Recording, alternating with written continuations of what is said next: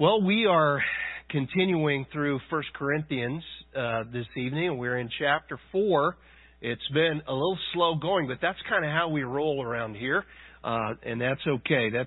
We want to make sure that we cover the text and do that well, but we are continuing to look at this long section here in 1 Corinthians 4, and we're going to read verses 5 through 13 again tonight. Let's go ahead and stand and read it together. 1 Corinthians 4, beginning in verse 5.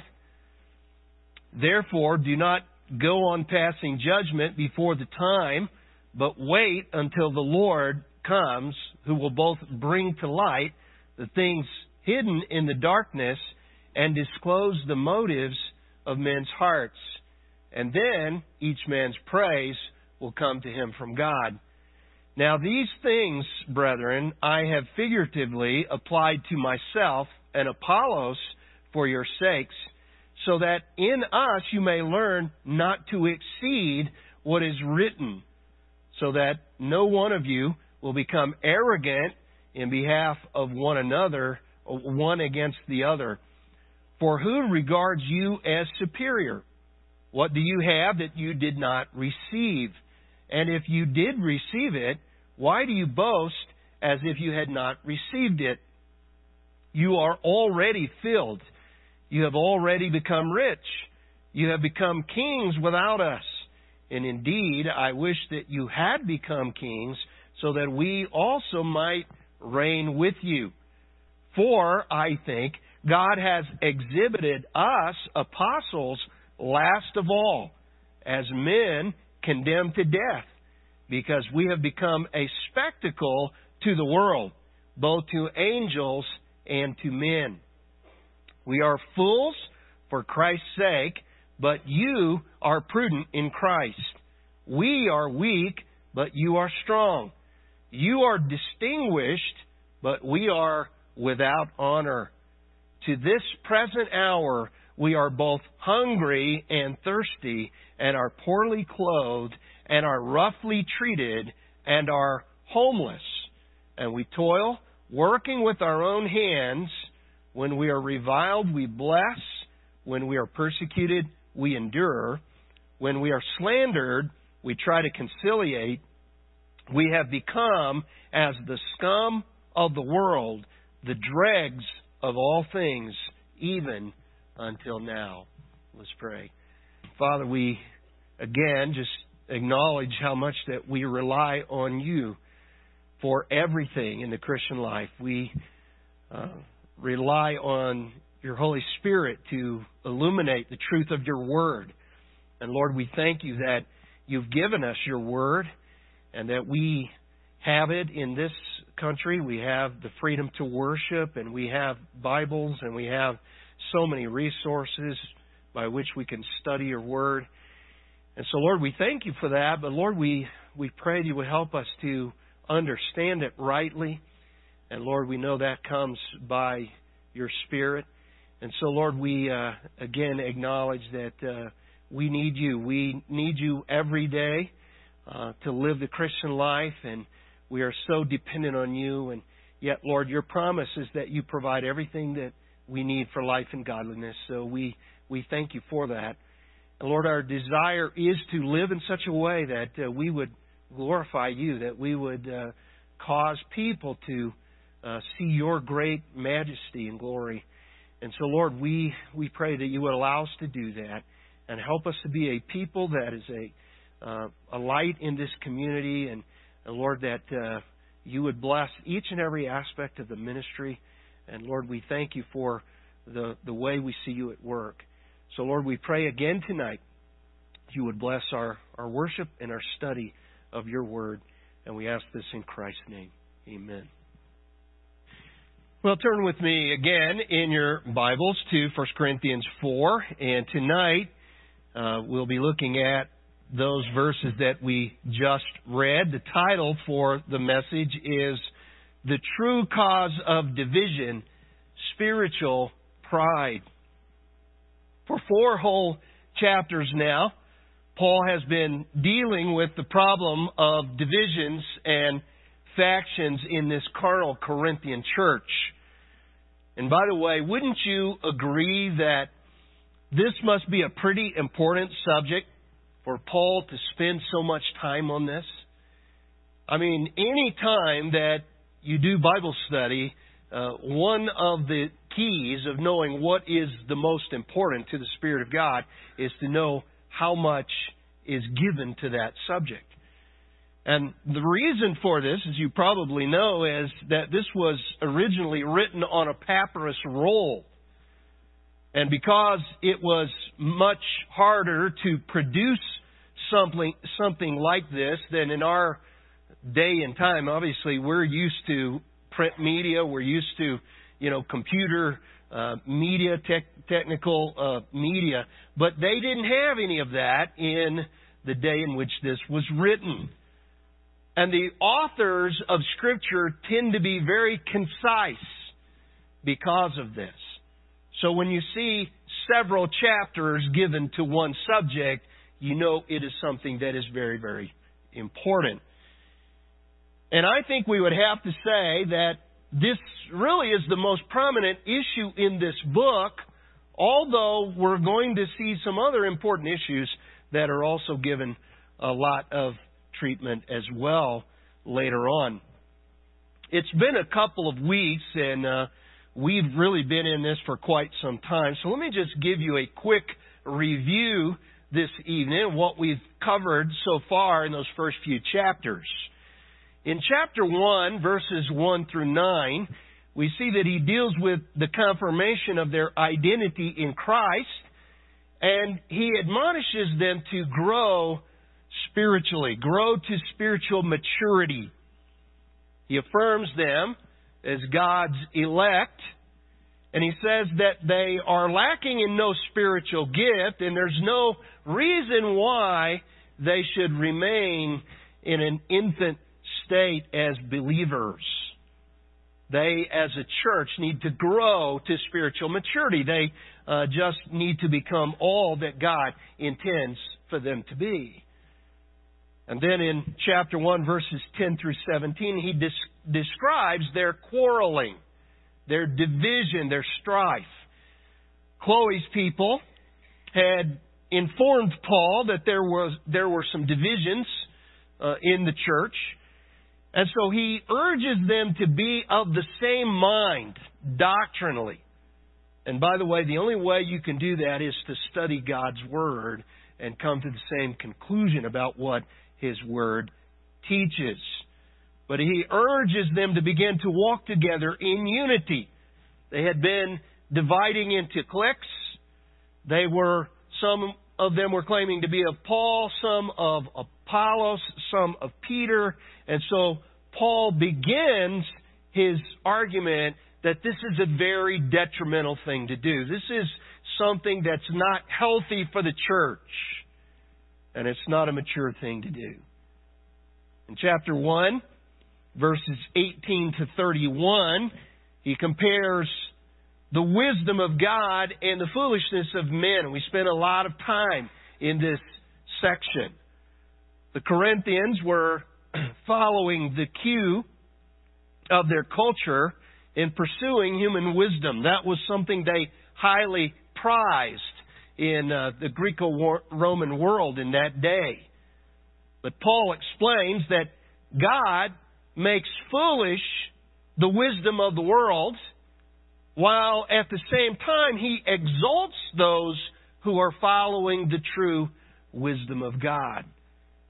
And he explains that the wisdom of God is far superior to the wisdom of men. And he explains that the only thing they really have to boast of is the Lord Himself. They really cannot boast in their own wisdom. Well, in chapter 2, verses 1 through 16, he explains the mystery and the power of the gospel. To the world, the message of the cross is foolishness and weakness. But it is the power of God unto salvation for all those who put their hope and trust in Christ.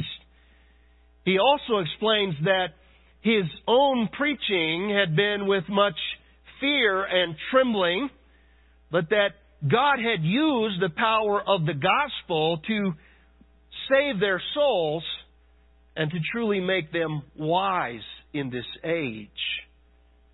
God's wisdom, he says, is a mystery that had been hidden, but in these last days has been revealed.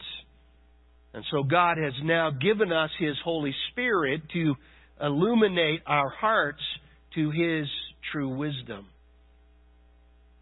In chapter 3, verses 1 through 5, he discussed their carnality. He explained that the problem there in the church is that they were acting fleshly. They were acting as an immature congregation. This was a real problem in the Corinthian church. These Corinthian believers were acting carnally. They were acting fleshly. They were giving in to their fleshly appetites and pursuits. And we're going to see this will impact how they understood various areas of doctrine that we'll examine as we go along. The problem, though, is that they were spiritual babies when they ought to have become mature by this time. And this, in essence, was a key root to their division, root cause for their division. They should have grown up to the place where they understood that all God's servants have different roles and that really all of us are nothing in comparison to the one who gives the increase. Some cultivate, Paul says, some plant, some water, but it is God who gives the increase. And it's only the Lord that deserves the glory.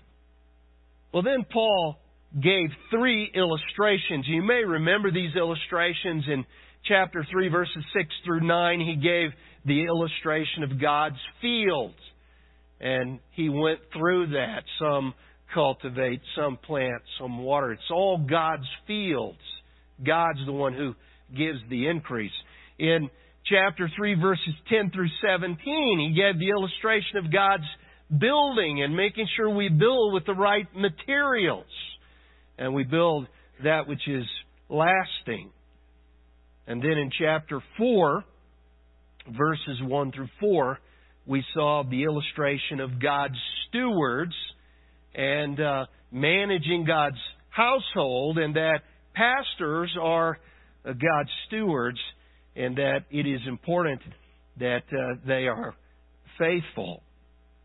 Well, Paul then ended verse 4 with the thought that we shouldn't be comparing ourselves with others because God is the only one who determines whether or not we have been faithful stewards. And He is the only one who really knows the heart and the motives of men's hearts. But now beginning in verse 5, he's going to wrap up his discussion of this topic of division. And we read it a few minutes ago, but let's go through it in a little more detail. When Paul uses the word therefore in verse 5, he's saying that this is the conclusion of his reasoning so far. He gives his conclusion in 3 parts: the admonition, the application, and the amplification. So let's begin by looking at the admonition. What is the admonition here? He says, quit judging each other and comparing yourselves to each other. Why? Because none of us has all the facts. None of us has all the facts. Listen, no matter what the situation may be, there is never a time when we can make a perfect judgment, because we are always limited in our knowledge and understanding. The hidden things of darkness in verse 5 and the counsels of the heart both mean the same thing. Both are referring to the attitudes of the inner man that only God can see. Only God can see the heart. Only God can see the motives. And the context here, remember, is praise, not condemnation. The last part of verse 5 says, then each one's praise will come from God. He's talking about praise that comes from being a faithful steward. And the truth of the matter is, we may appear to be doing God's will in a manner that pleases God, but He is really the only one who knows our hearts. He really is the only one who knows if we're doing it with the right motive. We might fool other people, but we can never fool God. God knows our hearts. Listen, you can hear me preach a sermon, and you may think that it is pleasing to God, but only God knows my heart when I preach. I may hear you sing a solo, and I may be really blessed, but only God knows if your heart is right as you sing it. And that can be applied to any kind of service in the church.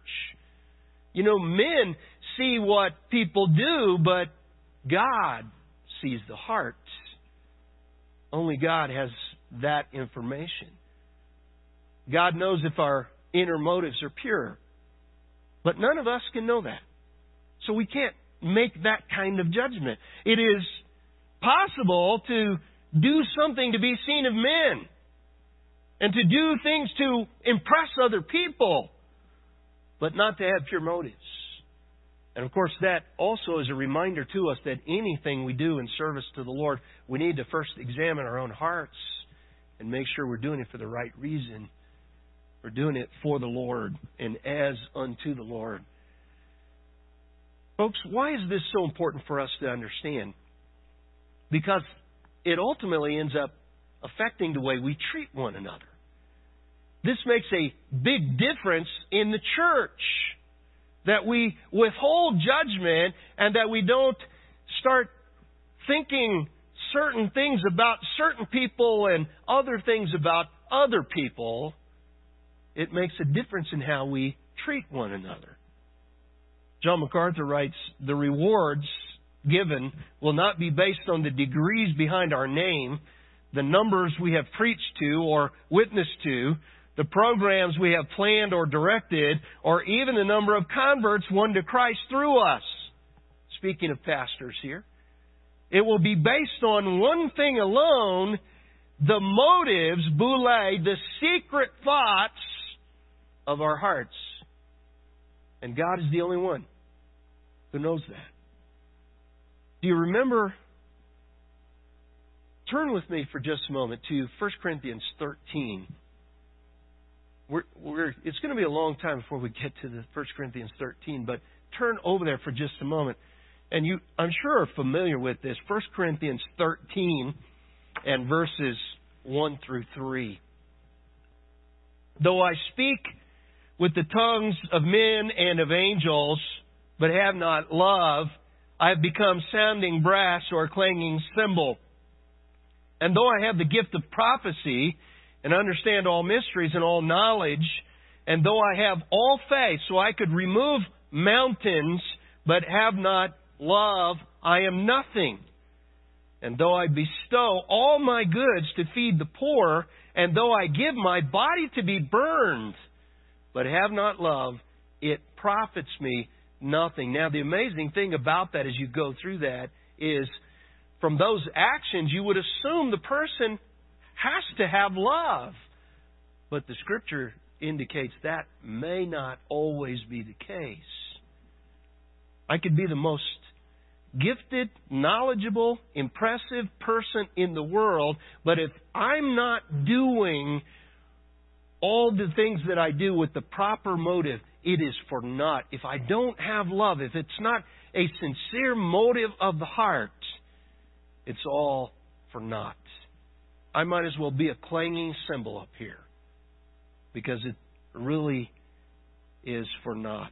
And I think one of the greatest surprises that we will have when we get to heaven will be that those who are in the limelight here on earth are not the ones who will necessarily receive the most rewards in heaven. I think it's going to be pretty amazing when we see how it's going to shake out in the end. There are going to be multitudes, I believe, of inconspicuous, unknown saints receiving most of the crowns because their hearts are pure. They had very little earthly success or fame as pastors, but they served the Lord with sincere hearts of love and devotion to Him. At least those who serve as pastors. Folks, we've got to learn that God's ways are higher than man's ways. And that man looks on the outward appearance, but God looks on the heart. Now, since all this is true, then Paul's argument is how ridiculous it is for people to elevate one person above another. This is Paul's argument. Since none of us really know the inner motives of the heart, then we should never put someone on a pedestal and think more highly of them or ourselves than we ought to think. We are simply stewards. We are servants of Christ. We are slaves of Christ. We are under-rowers, galley slaves. So that's the admonition. But Paul moves, secondly, to the application. So look with me at verse 6.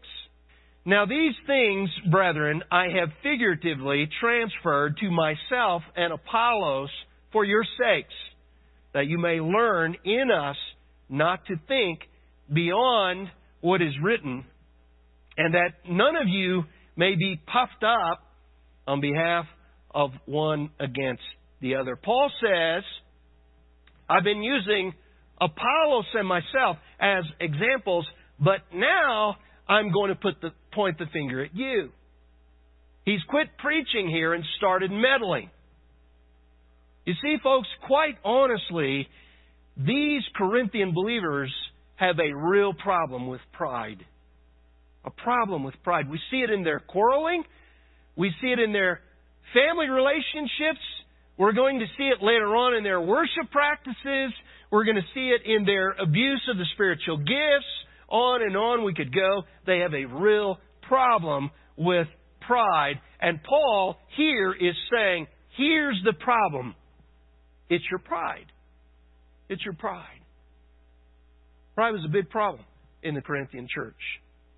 And guess what? Pride is still a problem in the church today. In many churches, there are those who are seeking prominence and prestige. There are those seeking to usurp authority and position. And there are those who are seeking certain gifts and miracles to exalt man and not God. Now don't misunderstand. The Bible does say that it is right and proper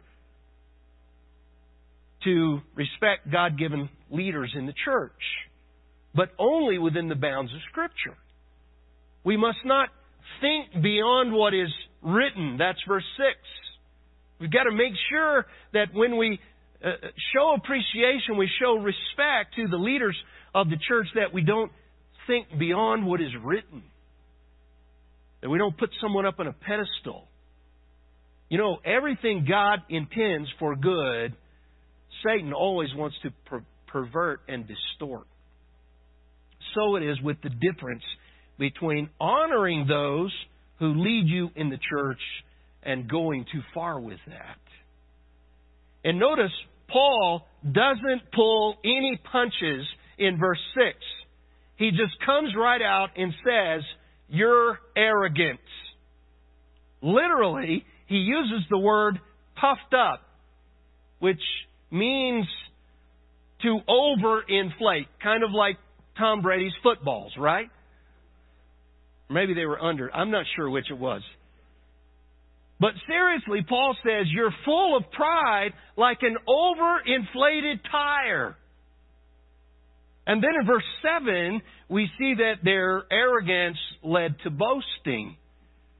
And Paul asks, why are you boasting? Why are you boasting? I mean, look at verse 7. For who makes you different from another? And what do you have that you did not receive? Now, if you did indeed receive it, why do you boast as if you had not received it? Boasting and pride will be held in check if we'll remember one thing, and that's this. Everything we have is a gift from God. Everything comes from God.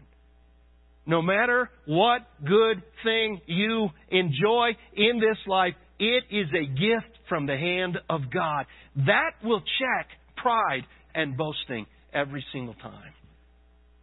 You say, wait a minute, Pastor, I earned this. I worked hard for it. But wait a minute. Who gave you the health so you could go out and work? Who provided this world in which we could live and work? Who even gave us life to begin with? It was God. All of it comes from God. Everything we have comes from His hand. No matter how hard we may have studied in school or worked at our business or profession, we should always remember that we would have nothing if it were not for the gracious, providential hand of God. God requires and demands that we work hard. But ultimately, everything that we have is a gift from His hand. And there is absolutely nothing that did not originate from Him. So Paul says, remember this. Why are you acting as if you didn't receive it as a gift? It all came from God. Why are you boasting? By the way, have you ever wondered what your life would be like if you were born under different circumstances? I mean, just sit sometime and think about that. I mean, what if you and I were born in North Korea instead of the good old US of A? How would our life be different tonight? I mean, you and I might be starving to death in some concentration camp right now. Or, more likely, we would be part of Kim Jong-un's military forces, whether we wanted to be or not. Now, I know that gets into the whole area of election and predestination, but we should remember how blessed we are to live in this country and to have all that we have. We often take that for granted. Why do we have all this? Is it because, we're so special? Is it because we deserve it more than someone else? Is it because we're better than other people? No. For some reason, in God's omniscience and in His providence, He has made us the recipients of this great heritage that we enjoy. We have no reason to boast about it. If we live in a great country, it's because God gave it to us. God allowed us to live here. And if we had good parents, it's because God gave them to us. And if we have a good mind and creative talents or special skills, it's because God gave them to us. We have absolutely no reason to boast. We are God's stewards. Everything we have is on loan to us from God. He has entrusted it to us for a little while, and we are responsible to Him for what we do with it. So we must be faithful. Now, if that's true, which it is, then what right do any of us have to boast? What right do any of us have to be prideful? And you know what? Nothing is so self-deceiving as pride. I mean, most of us are prone to believe just about anything that anyone says as long as it's favorable. Somebody compliments us. Oh, yeah, you're right. I'm just wonderful. And we just get so puffed up with pride. And Paul is so determined to get his point across that he even uses sarcasm here. I mean, it's some very strong sarcasm. I mean, in verse 8, look at it. You are already full. You are already rich. You have reigned as kings without us. And indeed, I could wish you did reign, that we might also reign with you. In order to unmask their conceit, he heaps on feigned praise. He tells them that they are great and wonderful. He tells them that they have arrived. And by the way, except for the context here, the Corinthians probably would have taken this at face value and thought, you know, he's right. We are really wonderful people. After all, that is exactly what they thought of themselves. Just like the Laodiceans that we studied in Revelation, they considered themselves to be rich and in need of nothing. In that last phrase, Paul is essentially saying, I wish it really was coronation time. I wish it really was the time when we all receive our golden crowns in our heavenly home. But it's not that time yet. The time one day will come, but it was not that day for these prideful Christians. And so Paul says we need to keep these things in the proper perspective. Well, the last thing that Paul gives here is the amplification. The amplification. Here, Paul points to the apostles as examples of not being arrogant. The Corinthians were arrogant. That was their problem. The apostles give the other side. He describes how the apostles were viewed by the world. To the world, they were worthless teachers teaching worthless ideas worthy only of death, as indeed would be later fulfilled. The picture here in verse 9 is of criminals being publicly executed in the arena. The last ones that were brought out were those who were the great spectacles, the grand finale, if you will.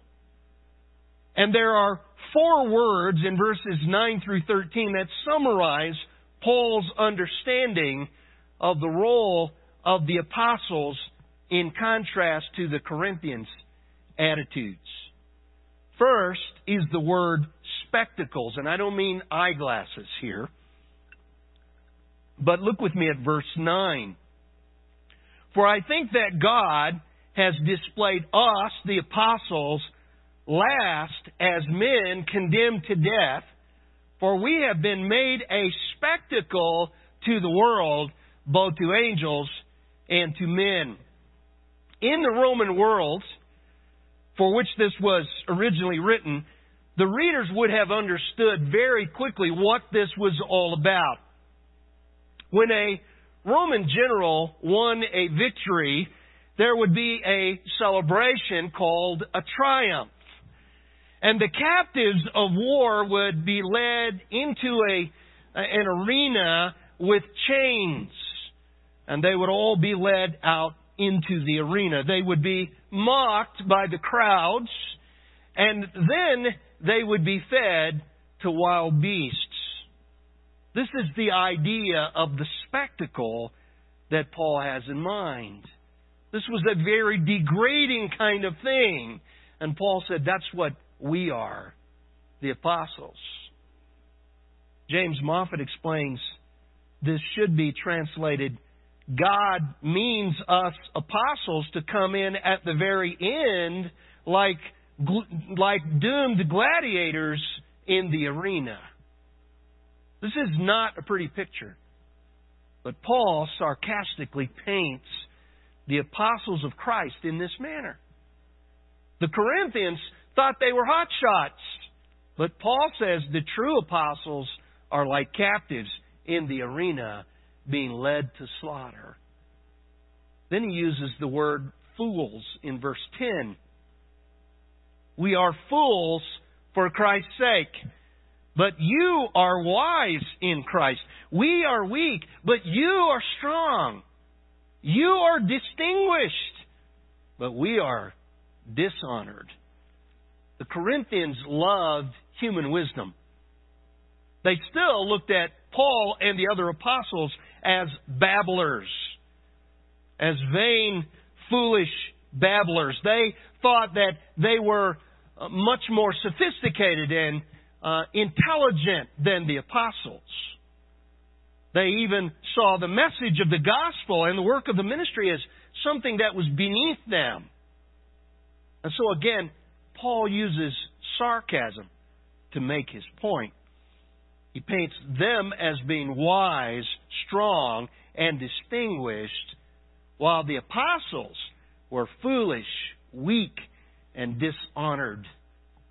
And again, you see what Paul's doing here. He is trying to show who the real people who are following God's wisdom and doing God's will, the apostles, and they were the ones that should have been elevated, but they were the ones that were debased. While the Corinthians should have been humble, but they were the ones who were exalting themselves. And so Paul's using the sarcasm here to point out the distinction. Thirdly, there's the idea of being sufferers. Look at verse 11.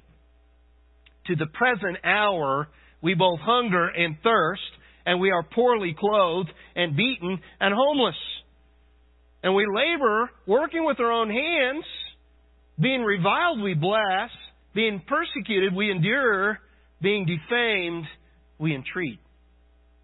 While the Corinthians were living high on the hog, the apostles were suffering with poor conditions for the sake of the gospel.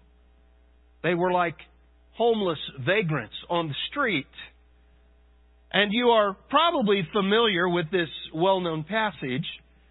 But in the second letter to the Corinthians, Paul catalogs his own sufferings for the sake of the ministry. Turn with me for just a moment to 2 Corinthians 11. Look with me at verse 23. They are ministers of Christ. I speak as a fool. I am more.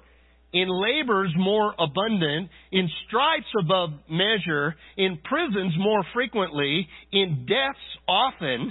From the Jews, 5 times I received 40 stripes minus 1. 3 times I was beaten with rods.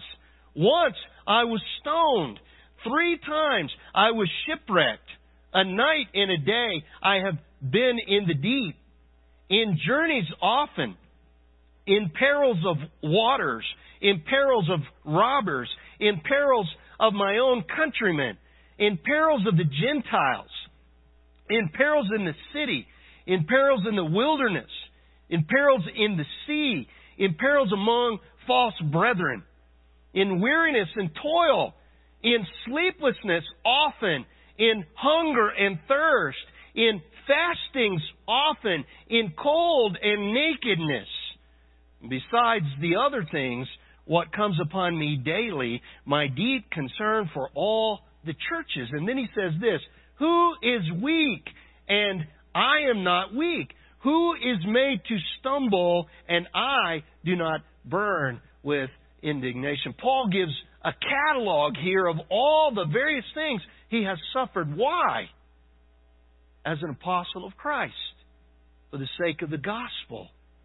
To be faithful as a steward for Christ.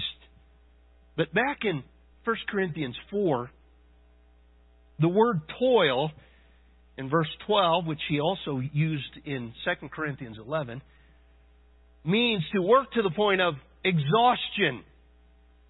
And the phrase here, with our own hands, refers to manual labor. The apostles weren't wealthy. They were common people. They had common jobs. They worked hard in order to provide their own living. They worked with their own hands. The Corinthians saw that as being beneath them. But Paul says, the apostles, we work to the point of exhaustion in contrast to that. Then Paul uses one more analogy in his amplification here, and that is the word scum in verse 13. Look at the last part of verse 13. We have been made as the filth of the world, the offscouring of all things until now. The New International reads, up to this moment we have become the scum of the earth, the refuse of the world. These are not flattering terms. These are not terms where they're trying to elevate themselves in the eyes of men. No. We're just like the scum of the earth. We just want to be faithful to Christ. The word for scum there refers to the scrapings that are cleaned off of a dirty dish or pan. These words were commonly used figuratively of the lowest and the most degraded of criminals, who often were sacrificed in pagan ceremonies, many times in the arena. And so these terms kind of go together. We're just the spectacles. We're the scum of the earth. That's how the world viewed the apostles. That is why Paul is being so straightforward in confronting the pride of the Corinthians. He's saying, if those who were chosen as the foundation of the church could be so humiliated, then why should you Corinthian Christians think that you are so important? And in the same way, we in the church today, especially here in America, should guard our hearts from becoming prideful. And anytime we start thinking that we are something special, we should remind ourselves that everything we have comes from God. And we also, by the way, should remind ourselves of our brothers and sisters in other nations that don't have near what we have. Those who are in poverty. Those who are being sacrificed as martyrs. Those who are refugees, who are fleeing for their lives with no homes because their homes have been bombed and destroyed. We should remember those who are part of the church elsewhere who don't have nearly as much as we do. Listen, pride is destructive. Pride brings division and strife. Lord, clothe us with humility. Lord, protect us from our own pride. Lord, keep us from the strife that arrogance brings with it. Let's pray together. Father, we pray that you would keep us from pride. Lord, that is perhaps the greatest sin, perhaps the most common sin, perhaps the most destructive sin. But we know from your word that it is something that we must avoid. We must not think more highly of ourselves than we ought to think.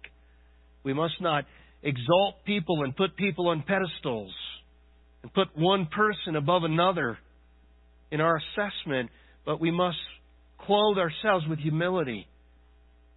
We must understand and remember that all things come from you and that you are the one who produces the harvest, that we're just the workers. We're just the stewards. We're just the slaves, the servants. So help us to be faithful. And help us to be faithful until the time that you come, that we can be with you forever.